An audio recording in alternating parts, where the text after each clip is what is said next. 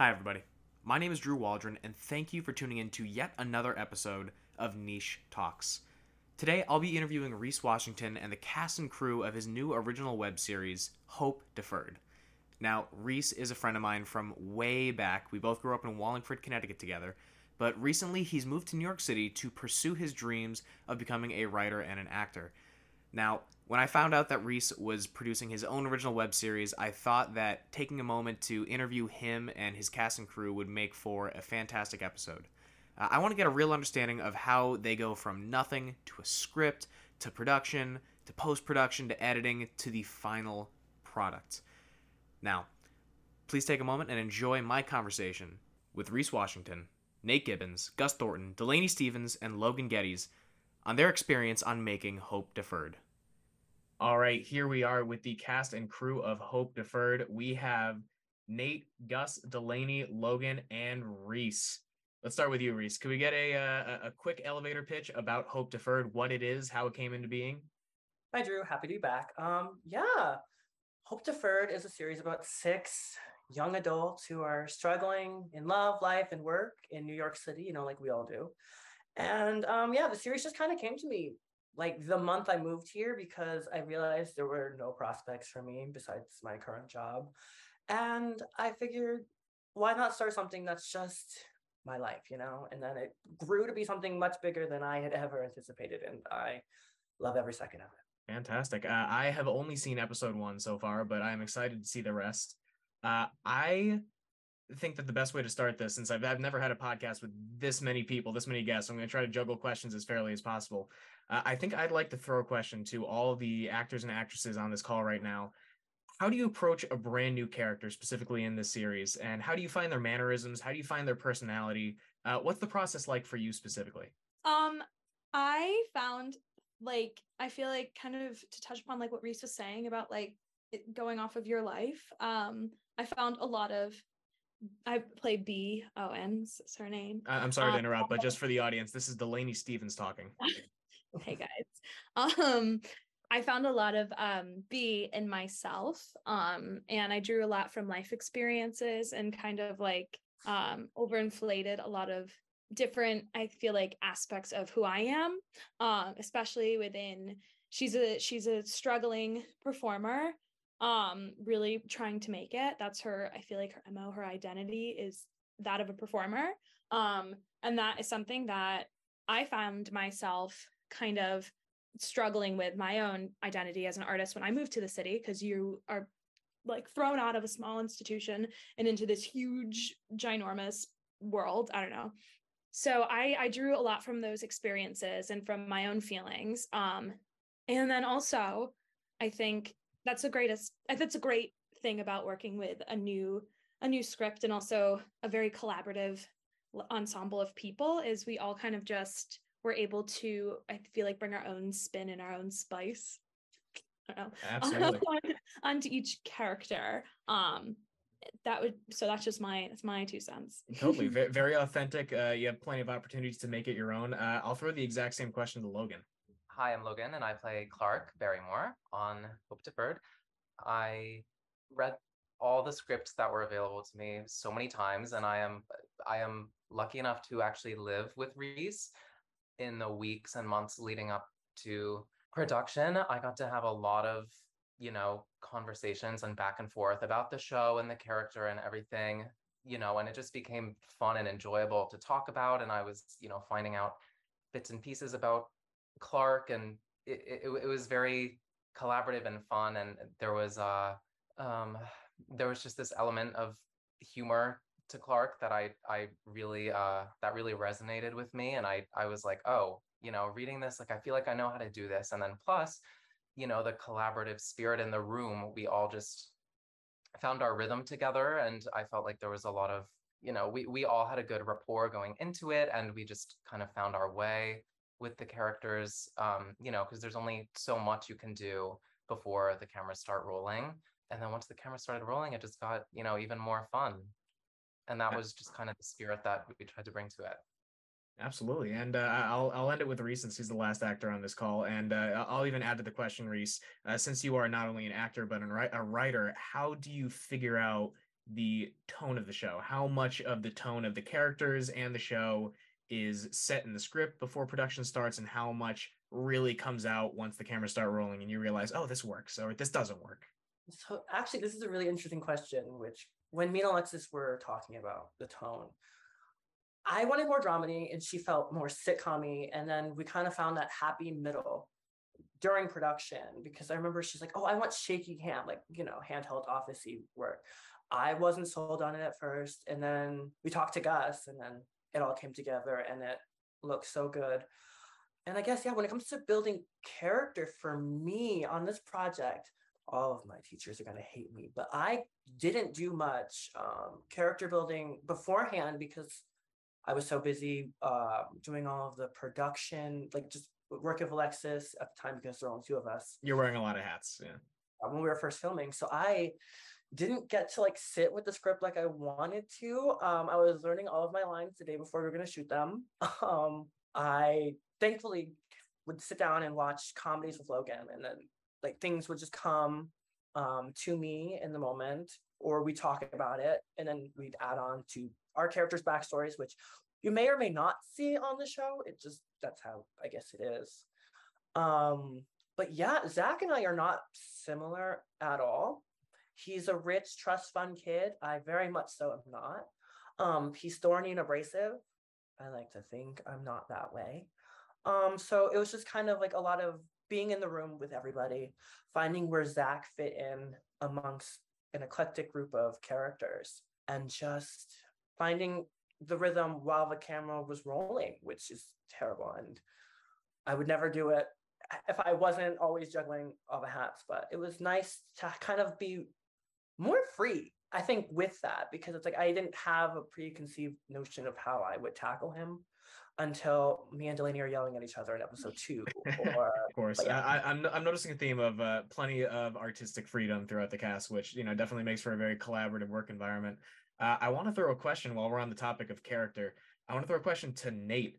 As a writer, I don't know how much you were involved in the casting of the show, but how do you decide who's perfect for these roles? Like, what traits are you looking for these characters that you've written? What is that process like? I honestly say, like, who we got, we had an idea of who these characters were gonna be, and then I think you can ask Rhys and Alexis the same question. Obviously, Alexis is not on this call, but if you ask them, I'm sure they'd agree with me.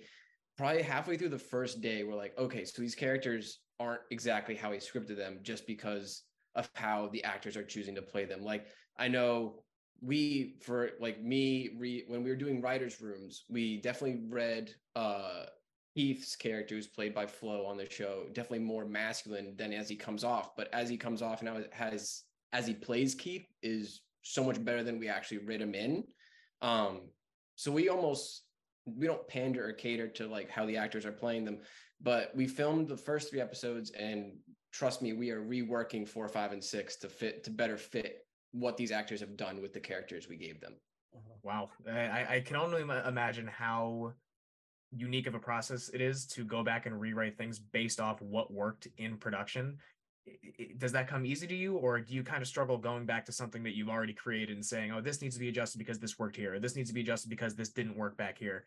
What's it like to go back to the project that you've already poured a ton of effort into and rewrite it or rechange it? I love it. I love that a series is like a living, breathing thing from beginning to end. Like, I think that's one of the better things about doing something that has episodes as opposed to like a film. Because if we casted people for a movie and then they showed up and they're like, no, we're not actually going to play it this way, it'd be really, really hard. But like, people adjust. Like, I know for a fact I did not read Delaney's character as loud as she makes B. I'm like, okay, well, no, I know B has a fire to her that I didn't expect. And same thing as I said with like Keith and Flo early on. And I mean, as everyone knows, it took me a little bit to figure out who Clark is and how he fits in. I felt so bad for Logan when we filmed the first episode I wrote, because if you watch it, you'll find I found a creative way to not include his character as much as I didn't know who he was going to be. And now I know who he is. And writing the second half of the series is way better. So to make a long story short, being able to continually grow the writing with the characters is great. Fantastic. I want to throw a question to Gus, because Gus hasn't gotten a chance to answer a question yet. But yeah, all you, man, all you. What is one of the biggest challenges that you have behind the scenes in your role? Yeah, for sure. So, I think the biggest challenge I got from the very beginning was it's similar to when Rhys was talking about discussing the vision with Alexis. And I think it was just kind of initially laying that foundation of like what we actually wanted to emulate or what we want to try and achieve visually. So like one thing in the script is that you get to like the first page and it's literally like pitch black, like no one can see anything. And like the whole point is that they have no light in their apartment.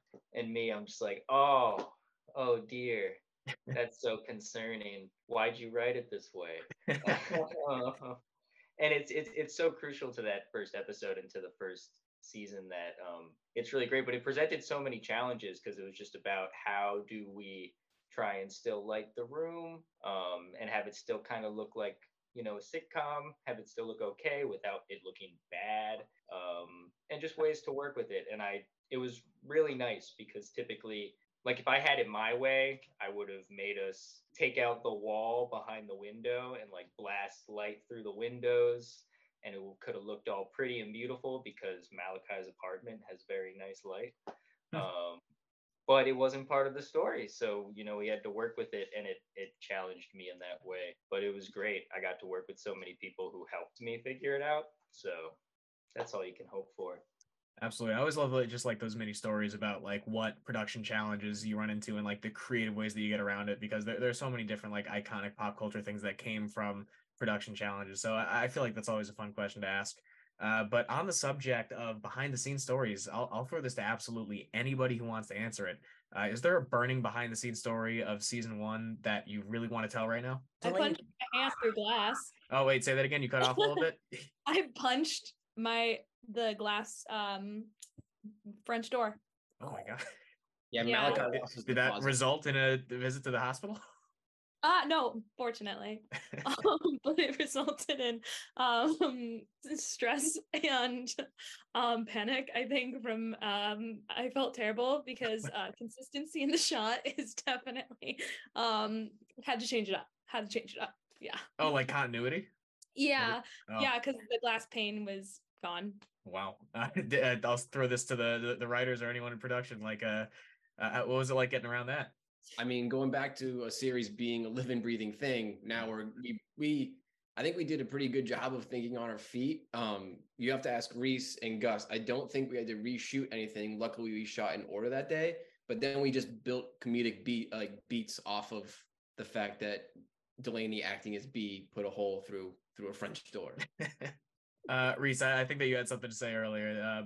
No, that was crazy because in the scene before, Delaney and I are arguing. So, like adrenaline's high. The door was like painted over. So we just thought it was wood in the moment. And then, next thing there's a hole in it. Yeah, no, it was. What was the question again? Sorry, the alarm was going on. Oh, just any fun behind the scenes on set stories. Okay, so interesting fact about this series. We have only ever filmed on the hottest and the coldest days of the year. We don't know how it worked out that way. We filmed the last 5 scenes we needed, I think, in February, and that was coldest day of the year. And then we filmed the last week of August, and it was like sweltering hot. Like, is this? Yeah, it was, and we were all getting delirious. And I'm surprised no one killed each other because our green room was Malachi's like guest bedroom, and we just kept the lights off. I don't know. It was crazy that we did as much work as we did in the 5 days of filming that we had, because we had one prep day, which is also crazy to film 3 episodes in. We did it. We did it quickly, which was I think it's because it was hot that we were just kind of like, get it over with. Get it like, done. We were also able to goof off and have fun, and just like that's what happens when the cast has like a great connection, even when 2 of them are freshly new to these 4 people who have known each other for years. And it was fun and hot and cold and all of everything. all of everything. All of everything. I'm glad that you mentioned just like the time commitment that comes with filming this, because even though you have a limited number of days to film, I feel like a lot of people don't really have an understanding of just how long it takes to, from the creative vision of wanting to do the project, to writing it, to getting the pre-production stuff done, to actual production and filming, to editing, to the final publishing of the content. Like, can you help us have an understanding of just how long it takes to create a series like this? Okay, let's see. I moved here in August 2021. That's when I started working on it. That's when I started development. Development lasted, okay, so Maya was the first person on the show before even Alexis. And she came on around September, and then Delaney slightly after. There was no script. They had nothing. Alexis came on in November of 2021 as the director and co-producer. She did not want to produce at the time, and then it just kind of happened that she did. And then January, we got Logan, 2022. March, there's only a pilot at this point. March, which is St. Patrick's Day, actually, because I was drunk as hell. Nate and Alyssa, I was like, you guys need to write on the show I'm working on. Thankfully, they said yes. And I don't know how the hell we did it, but there were still 5 more episodes. At the time, there were 7 more episodes to write. And then we dropped 2 of them from the slate. And then we wrote those over the course of 4 months, I think. We started casting in June. Jake and Flo came on board. We filmed in August of 2022. We did a photo shoot July, I think. Wow. Whoa. Yeah. We were editing for a while. We filmed again in February to finish what we needed, because bars in New York are impossible to get. Let's see, the first episode is set to premiere the 25th of May. So yeah, it's been almost 2 years of work, and we're still not done. So it's absolutely a labor of love. Yes, and working with schedules is always fun and impossible, but you make do. You really do make do, because everyone's busy, and we do it for the love of acting and writing and creating art for people to enjoy. Mm-hmm.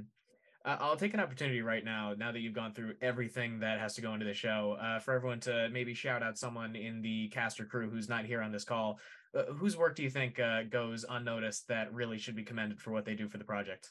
Not to cop out or anything, and it's not a cop out, but our incredible crew, like, it's insane. Like, everybody who's ever worked on the team, everyone on camera, sound, post, the cast members who are not, everybody. Like, it's like, it takes a village, and our village is great. Absolutely. I'll throw that question to whoever else wants to answer it and shout somebody out.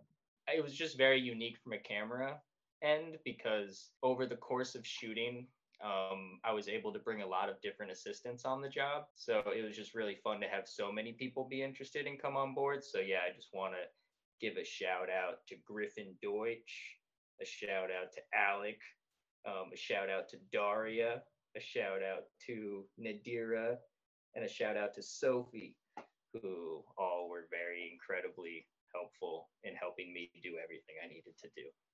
Great, yeah, share the love. I'll still throw that out to anybody else who wants to answer.